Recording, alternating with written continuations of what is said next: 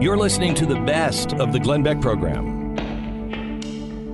Back here on the Glenn Beck program, I am Steve Deace. Todd and Aaron McIntyre are here with me as well. We are the crew from the Steve Deace Show on BlazeTV, radio and podcast each weekday right after Glenn Beck, filling in for Glenn here these final 2 days of 2019.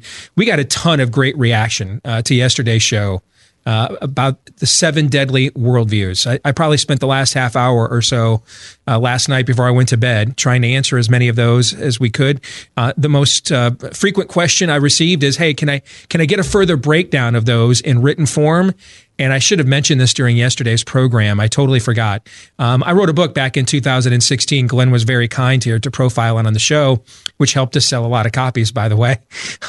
It's called A Nefarious Plot. You can still order it over at Amazon.com. But a lot of those 7 deadly worldviews, in fact, all of them, are broken down in greater detail. If you want to learn more about those, you can get to the book. It's called A Nefarious Plot. There it is on our shelf. Thank you, Aaron. Of course, we have a radio audience of 500 stations across the country. They don't know that. And I got to remember that, all right, because we're used to doing a TV show. So, again, if you're listening to us on one of those 500 radio stations across the country, go to Amazon.com and get a copy of A Nefarious Plot if you want to learn more about those 7 deadly worldviews. If you want to learn more about us, and why wouldn't you, of course, BlazeTV.com/Deace is how you can watch our show every day here on Blaze TV. You can also subscribe to our podcast. Just look for my name, Steve. That's easy to spell. Deace, not so much, though. It's a D-E-A-C-E. Steve Deace. Search for that on iTunes, Google Play, Stitcher, etc. You can also search for us on Facebook. Search our YouTube channel as well. If you want to get some highlight clips of our Blaze TV show, you can listen to us live each day on Blaze Radio as well, from noon to 2 Eastern, right after Glenn Beck. So yesterday, we spent part 1 looking at the landscape that we're called to engage. What are we up against from a belief system, from a worldview standpoint? Today, we're going to be more practical. How do we advance what we as conservatives actually believe? How do we conserve? Because that's what it means to be a conservative, to conserve. So how do we conserve that which has proven through the course of history to be what's best, right, true, and beautiful for the human condition east of Eden? How do we do that? And 5 years ago, I wrote a book called Rules for Patriots, where I kind of laid out everything I had learned from my own time. I think what makes me a little bit more unique than a lot of people that do conservative media shows is I've actually worked and been involved in kind of the technocratic nuts and bolts side of politics. I've worked on campaigns. I've recruited candidates. I've consulted with campaigns. I've done strategy for them. And so I've kind of got a foot in both sides here. You know, the big idea, philosophical worldview side that we focus in on often in conservative media, but then the nuts and bolts side, when we have candidates that represent our values and they run for office, how do they get from point A to point B? How do they run on these themes? What does that look like? And so I wanted to put together kind of a compilation of the best things I've learned over the years. And I wrote this book called Rules for Patriots that was published about 5 years ago and was endorsed at the time by who's who of people in conservatism. I don't know that you're going to find too many books that get the endorsement of Mucky Mucks at the American Family Association and Freedom Works you look at Donald Trump endorsed the book at the time when he was thinking of running for president. Newt Gingrich endorsed the book at the time. I mean, it's a pretty diverse cross section of people and involved on the right who took a look at the book and were willing to endorse it for their audiences. And I've done a lot of talks and meetings about the book and stuff over the years.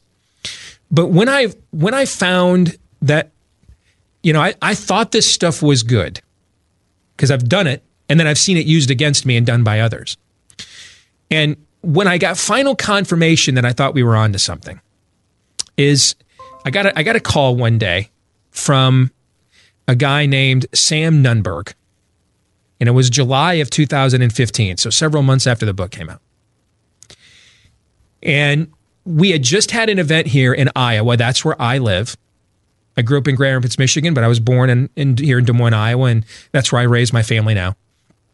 And so that's one of the reasons I'm so heavily involved in the technocratic side of politics is the Iowa caucuses. I've been heavily involved in that for a few cycles now, and I worked for the Ted Cruz campaign this last go around.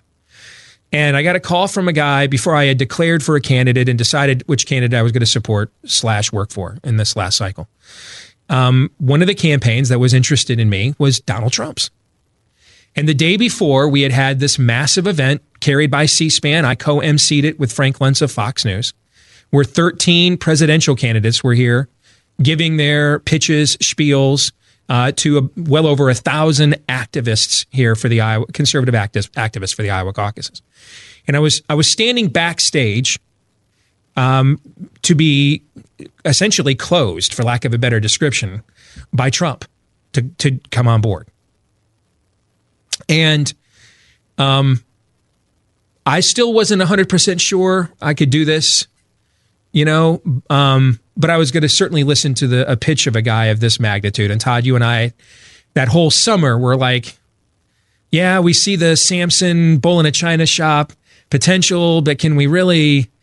That's a pretty big worldview leap, right? We had how many of those conversations behind the scenes you and I had that summer as you kind of just being a sounding board and your willingness to ask, because my ego wanted all in on this, okay? But you were willing to ask a lot of the kind of the larger picture questions, kind of helped me keep my ego in check. And so we did a lot of game theory with this and how it would look, right? Correct.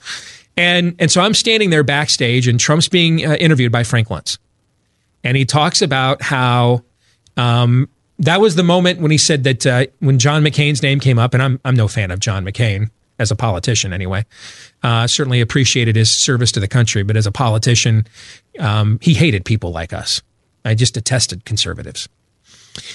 So if I think you're going too far in criticizing John McCain, that's probably too far. And when he said, I like soldiers who weren't captured, and the groans in the crowd, and several of the other things he said, and I'm like, there's no way I can, at least not in a primary, when there's so many other conservative candidates whose records are proven, there's no way I can do this. And we were actually doing a live show for a national radio network that day, and I was breaking. You were helping to co-anchor the show when I was doing my MC events. So I was coming back and forth from the stage to our stage, right? And I came back, and you guys were like, "Hey, that was fast." I'm like, "I can't. It just can't happen." You guys watched what happened out there. I can't get on board with this, So the next day, my wife and I are going to a movie after church, and I've got a voicemail. It's from a guy named Sam Nunberg, who at the time was essentially Trump's political operator, was running Trump's political machine.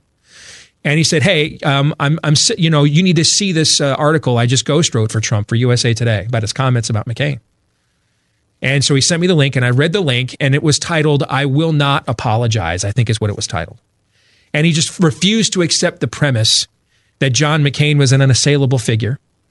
And he even went so far, he even reversed the premise and went so far, Trump did in this piece that Sam Ghost wrote for him, to claim he's done more for POWs over the years than the former POW John McCain. Amy is reading this to me while I'm driving home from the theater, and I am just incredulous, okay, at the chutzpah, right? And I called Sam back, and I thought, Sam and I are still friends. And I thought there was a chance, though, this might be the last time we were ever going to talk. Because a lot of times in politics, people are your friends when they need you, or you have something they want. And then when you don't anymore, they're not, And I was like, bold strategy, Cotton. All right. Nice knowing you. I thought this has no chance to work. And then he stopped me dead in my tracks. He goes, "I'm really surprised. I just used the tactics out of your own book when I ghost wrote this. You should have recognized these tactics. You should have appreciated them. It's right out of Rules for Patriots." So a week later, I was convinced Trump was toast as a candidate. A week later, I called the guy running his Iowa campaign named Chuck Laudner, figuring maybe him and I might figure out, because I'm about to decide who I'm going to support. Maybe we'd figure out we'd support the same person. And he's like, "Steve, I was about to walk away from this like everybody else. I was offended at what he said. But I've never gotten more response from an audience around the country. I've got military people who are sending us notes telling me, I don't even like Donald Trump. I am just so glad that finally someone said something they really think and didn't freaking apologize to the media that hates us for it afterwards. I didn't even like it. I didn't even agree with it. I thought it was appalling. But it's not nearly as appalling as the lies and fake news that the media that hates him and hates us feeds me every single day.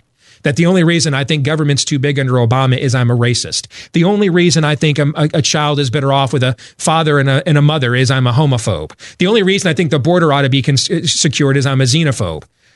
I'll take his appalling over that any day of the week. And it stopped me dead in my tracks. And you and I had conversations about this at the time too. Sure. And thought maybe, well, I had two responses. A, there's something different going on out there than we anticipated. And B, holy crap, the stuff in this book works. I mean, I thought it worked. All right. But to see it played out and tried out on such a large stage was kind of the final confirmation. And that's why today, what I want to do is I want to share with you some of the principles that were used that day to essentially salvage Donald Trump's nascent presidential campaign when we all thought it was done. And how these 10 commandments of political warfare, how they can be used by us to elevate our principles and help them win the day. This is the best of the Glenn Beck program.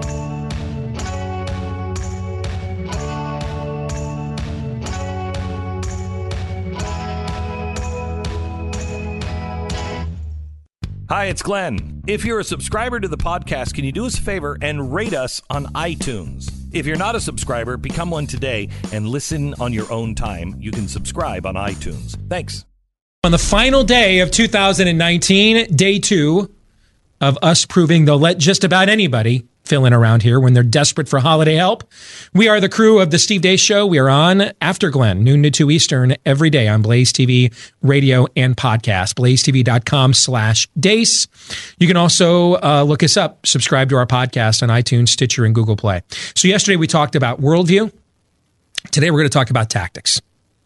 How do we do what we actually believe? How do we get it done? Get her done. How do we do that? Our 10 commandments of political warfare. This is number 1 for a reason. Never trust Republicrats. Do not trust someone just because they talk a good conservative game.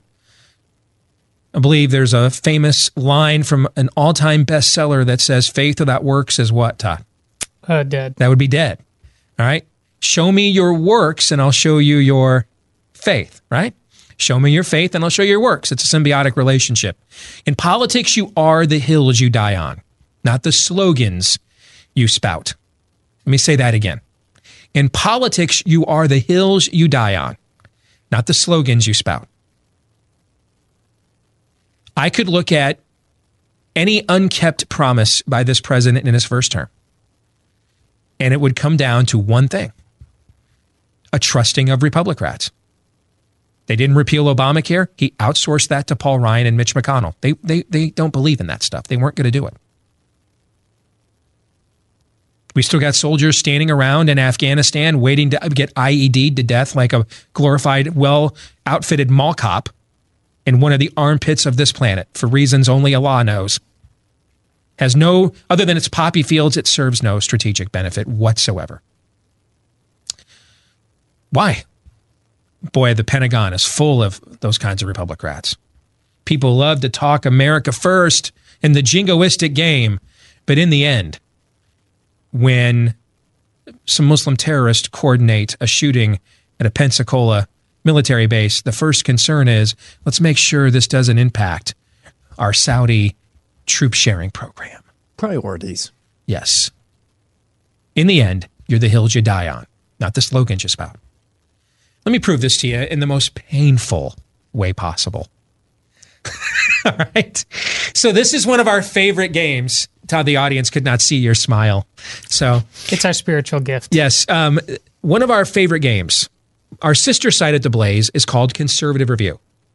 And Conservative Review's primary function is what's called a Liberty Score. And it's to record on a rolling average of the last 50 votes on every conceivable issue. Just to continue updating how your members of Congress are performing on conservatism. What I love about this score is it just keeps rolling over. And other than like a great group like Club for Growth is going to be focused on one slate of issues, this takes every issue into account. Because a conservative view, they reject, well, I'm a fiscal conservative and a social liberal. No, you're not. There's no such thing. That person doesn't exist, okay? Except maybe at Cato. There's like 5 of those people on a floor. All right, but those votes don't exist. Those voters don't exist. That person really doesn't exist in mass. All right? You're either a conservative or you're not, okay? And if you're offended by that, by all means, email me, steve@stevedeace.com. I'll be happy to correct you, okay? You cannot limit government by promoting Sodom and Gomorrah. Because when there's immorality, people are like, you know what? If I get to do whatever I want and if it blows up in my face, I'm not paying for it. I'm going to make you pay for it instead. That's how we got the welfare state in the first place, folks. All right? So this Liberty Score just looks at how they actually vote on the issues that matter to you, all of them. I'm going to give you a few names here because they've been in the news a lot. You see them on Fox News every night practically. What do you call them? Trademark what, Aaron? What do you call them on our daily show? Conservative. No, it's actually new conservative heroes. Yes, these are your new conservative heroes. Meaning I own the libs in a soundbite or a video clip. And now the talking point has come down from Mount Valhalla. These are now, behold, your new conservative heroes. Trademark. The name Devin Nunes has been in the news a little bit the last few years, right? Just a little bit. Yeah. I thought he did. By the way, we read his memo on our show when it came out, and I can't think of something in his memo that was not proven to be true. So let's give credit where credit is due. All right. He has done some good work on debunking the Russian collusion hoax. But in the end, when they create hoaxes on the next Republican president you have, because that's how they roll, okay? Their names change. Sometimes it's Julie Swetnick. Sometimes it's Anita Hill. The names change. The scams remain the same, right? Fire up the Jimmy Page. The song remains the same, all right? In the end, if you want to beat these people, you got to beat them with a better society, with the right principles. His Liberty Score, and he's been in Congress for 15 years.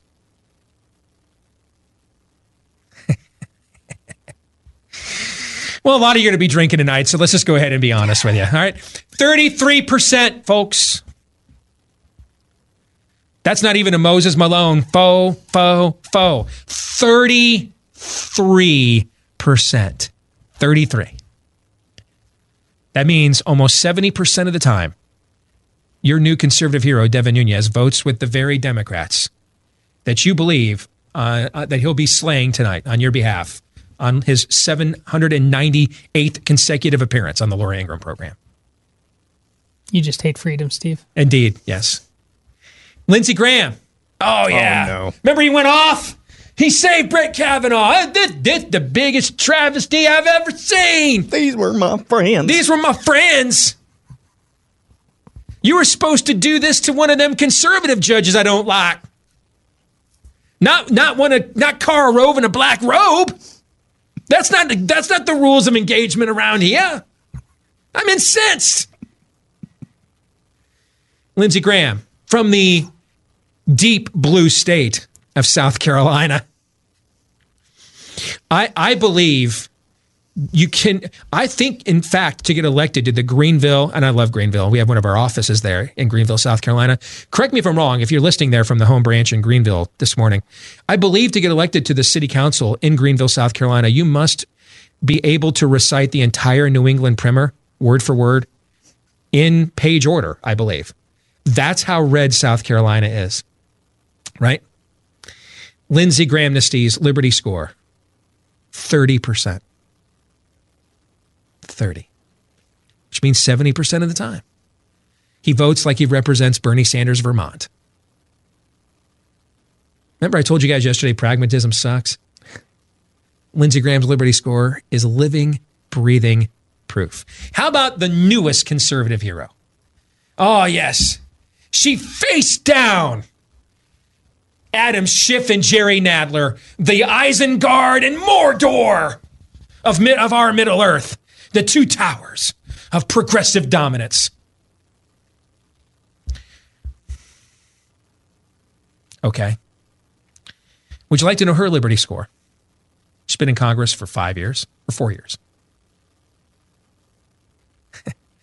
24% of the time she votes with you. Elise Stefanik didn't even vote for the Trump tax cuts, guys. Like that is to be a Republican. That is the minimum threshold. You have to be willing to vote for like any tax cut, like literally any of them. Like you can't be one, like anywhere. Like even Chris Christie cuts taxes. Even the rhinos cut taxes. Because everybody knows that is the minimum threshold. The number one thing, now for those of us that have been Republican activists, number one thing we would know the Republican Party for is being pro-life, pro-second, right? But within the skull and bones society of the Republican Party, the vow you take, nomine patre. All right, when you are brought in, did you like that? I do. When you are brought in, I took a shot at you yesterday. I had to give one back this morning to my Catholic editor over here to my right. And when you are a made, evolved blob of tissue, fetal matter in the Republican Party, the agreement is you must vote for any tax cut. It's automatic. You have to, or you're out. She didn't even vote for the Trump tax cuts last year, or in 2017. She couldn't even bring herself to do the bare minimum it takes.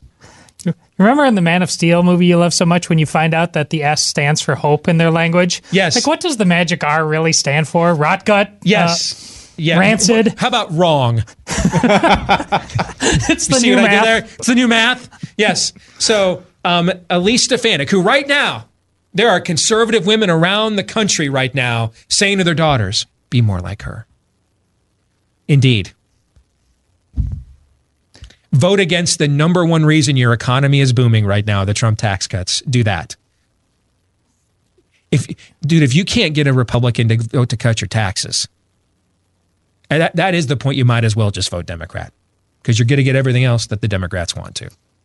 What was it that you pointed out regarding this? How these Republicans run in red states versus how progressives run in red states? Yeah, we're going to get to that in a second too. I got to get to one more though, because there was a huge blow up about Doug Collins, the congressman in Georgia, who's got lots of cool quips going off on Mueller and the all these hoaxes we've all had to endure for the last year. All right. His Liberty score in deep red Georgia, 48%. Remember when Reagan said the person who's your 80% friend isn't your 20% enemy? What about the person who's the 50% enemy, 70% enemy? Are they a 20 or 30% friend? And if you think these are isolated, there's more. You're listening to the best of the Glenn Beck program. My name is Steve Deace. I'm here with the crew of the Steve Deace Show, Todd and Aaron McIntyre, noon to 2 Eastern, each weekday, right after Glenn Beck here on Blaze TV, radio, and podcast. If you want to find out more about us, check out our channel on YouTube. You can also subscribe to the podcast on iTunes, Stitcher, Google Play. Just look up my name, DEACE. You can also go to blazetv.com/Deace to watch us and all of the other great programming we do each day at Blaze TV, blazetv.com/Deace. So we spent an entire opening hour on the first of the 10 commandments of political warfare from my book, Rules for Patriots, which I wanted to write the antidote to Saul Alinsky's Rules for Radicals. How do we actually have principles that elevate those of us that believe in God-given rights rather than emulating the principles of a book dedicated to Lucifer? How do we do that? That's what these 10 commandments of political warfare are all about. So now that we have, I think, at the very least, enticed a number of you to consider how much you are willing to blind trust these Republicans you elect because they gave you the soundbite you wanted on Fox News tonight. Let's move on to the rest of the tactics, gentlemen. You ready to go? Let's get it. Yep. Let's go to number 2. Second of our 10 commandments. Never attack what you're not willing to kill.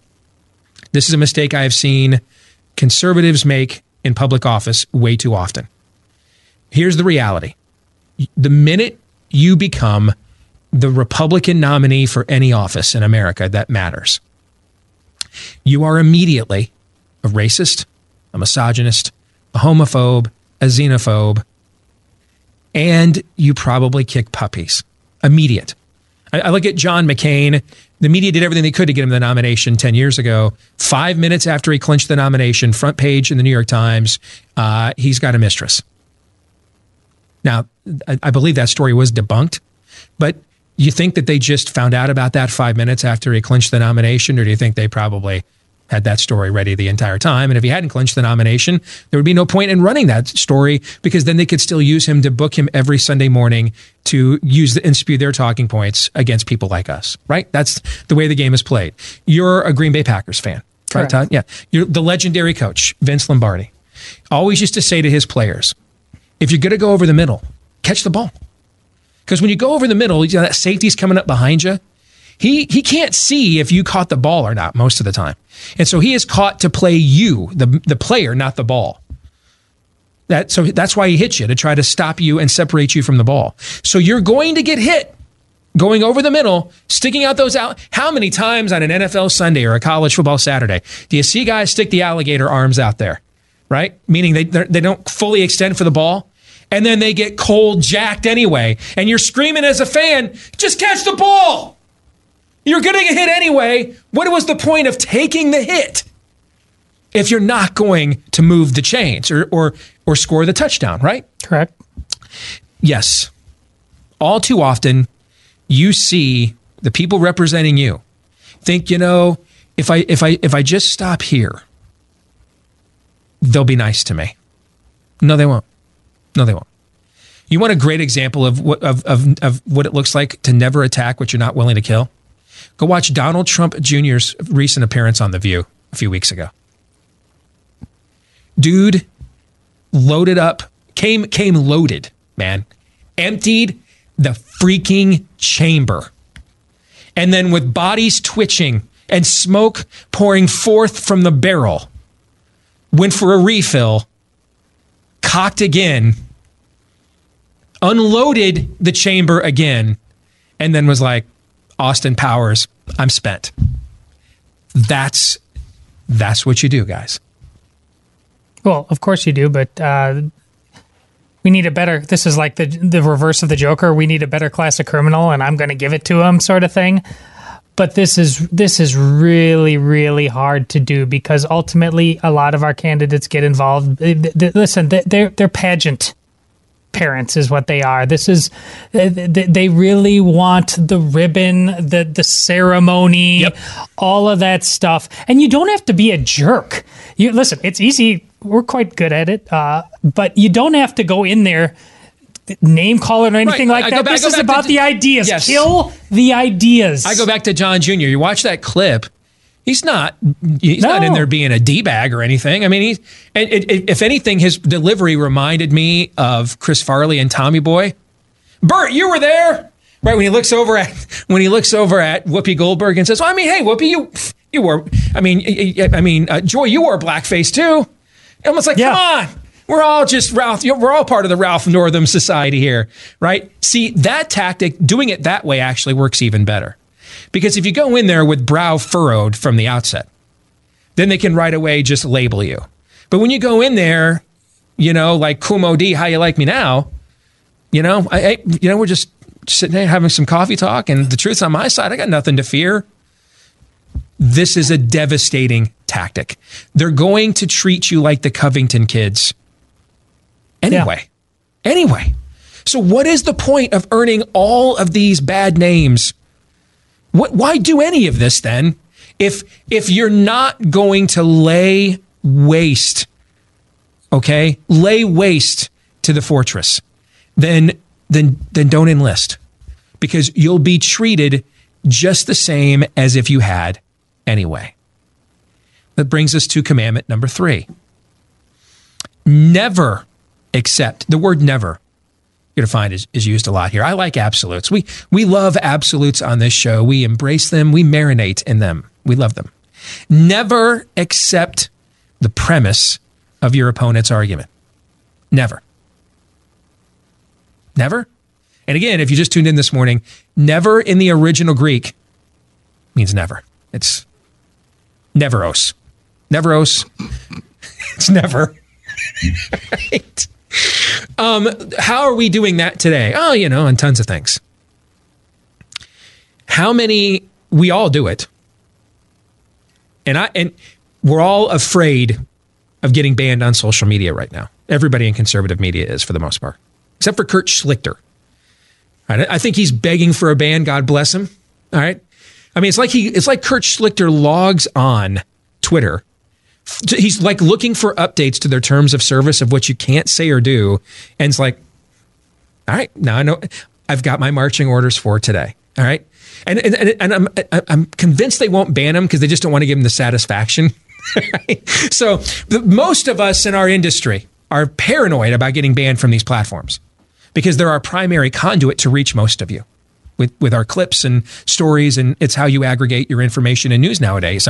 Our ability to reach you is severely diminished without them. And so what's happening is mental illness, known as trans this and trans that, but it's mental illness. It's insanity. I mean, let me read for you this headline. Let me find it here from over at Red State yesterday. All right, this headline is incredible, and it was a story out of the UK. This is the headline. I'm just going to read it verbatim. A lesbian couple identifying as neither a straight nor gay couple has a miracle baby with the sperm of a man identifying as a woman thanks to a transgender doctor. That's 2019 in one headline, y'all, right there. Yes, it is. And Red State is doing it this way for two reasons. One, this is a devastatingly effective way of pointing out how insane this all is. But two, this is the most devastatingly effective way they could do so without violating the terms of service of the social media groups and getting banned. If you verbalize your opponent's talking points, you're helping to advance them. If you permit the premise of your opponent's argument to be granted, he will win the argument every time. Whoever's premise is accepted in an argument always wins. Always wins. We're always arguing bottom line, bottom line, bottom line. They're always arguing premise, premise, premise. That's where the fight is at. It's not at the end of the argument. It's at the beginning, Todd. That's why you have to. Who's the player, former Nationals, now on the Phillies? You're talking about Bryce Harper? Bryce Harper. That's why you need to be comfortable saying, that's a clown question, bro. You've got to have that in your arsenal. And you have to say it a lot because the media just comes at you over and over again with these ridiculous premises. And it's fascinating that you read that headline because one of the best jobs you did this in real time with the local guy on Channel 13, you got to tell people about that because you basically said, that's a clown question, bro. Yeah, there was a local news guy, and they had me when I was doing just local radio, and they used to do this feature, local newsmakers in a chair for 60 minutes and can ask you anything. So I go into the chair, and they want to ask me all kinds of questions about homosexuality, all right? And he starts asking me questions like, do I think homosexuals should be allowed to openly serve in the military?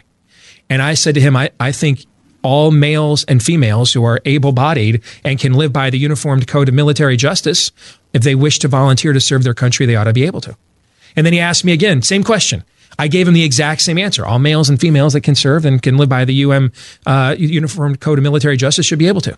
He's like, well, what about gays? I'm like, I only know of two forms of people, male and female. If you know of a third variation of the species, by all means, you should be in the chair. It's what I told him. You should be, let's switch spots. You're the newsmaker. You're breaking news. You're letting us know something science has not previously told us. I only know men and women. And then he said to me, he goes, well, do you have any family members who are gay? Because this was right after we had the election about throwing the judges out over gay marriage here in Iowa.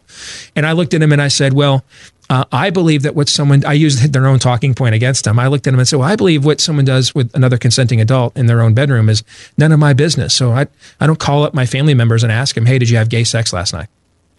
And that's how the exchange ended right then and there. That's what you're talking about. December 31st, 2009. You would have probably been somewhere on the airwaves, or maybe not, because you were probably on break then. But around that time, you would have been somewhere saying, with the gay marriage debate, this would have been 5.5 years before Obergefell. With the gay marriage debate, what we're really debating here, and you would have correctly pointed out, is that there is no gender. Right. And of course, you would have been told, oh, well, you're just making a slippery slope argument. This is just about love is love and love is equal and all of this. 10 years later, December 31st, it's that Red State headline. Because ultimately we're saying it's not natural for men to be attracted to women and women to be attracted to men, and that's how we perpetuate the species. That's really what you're saying, is those aren't God-given or nature-ordained instincts and desires and wants, And that's why we're going to justify no longer recognizing that and undoing them. So what you're really saying, if you take your argument to its logical premise, you're saying there's no gender. And I'd bring these people on, as you point out, they'd lose their minds. Yep. But now, what is the argument? What's been the number one cultural flashpoint we've had all year in 2019? The very gender argument they used to deny to people like me, they really wanted to have all along. Hey, it's Glenn, and I want to tell you about something that you should either end your day with or start your morning with, and that is the news and why it matters. If you like this show, you're going to love the news and why it matters. It's a bunch of us that all get together at the end of the day and just talk about the stories that matter to you and your life. The news and why it matters. Look for it now wherever you download your favorite podcast. The Blaze Radio Network. On demand.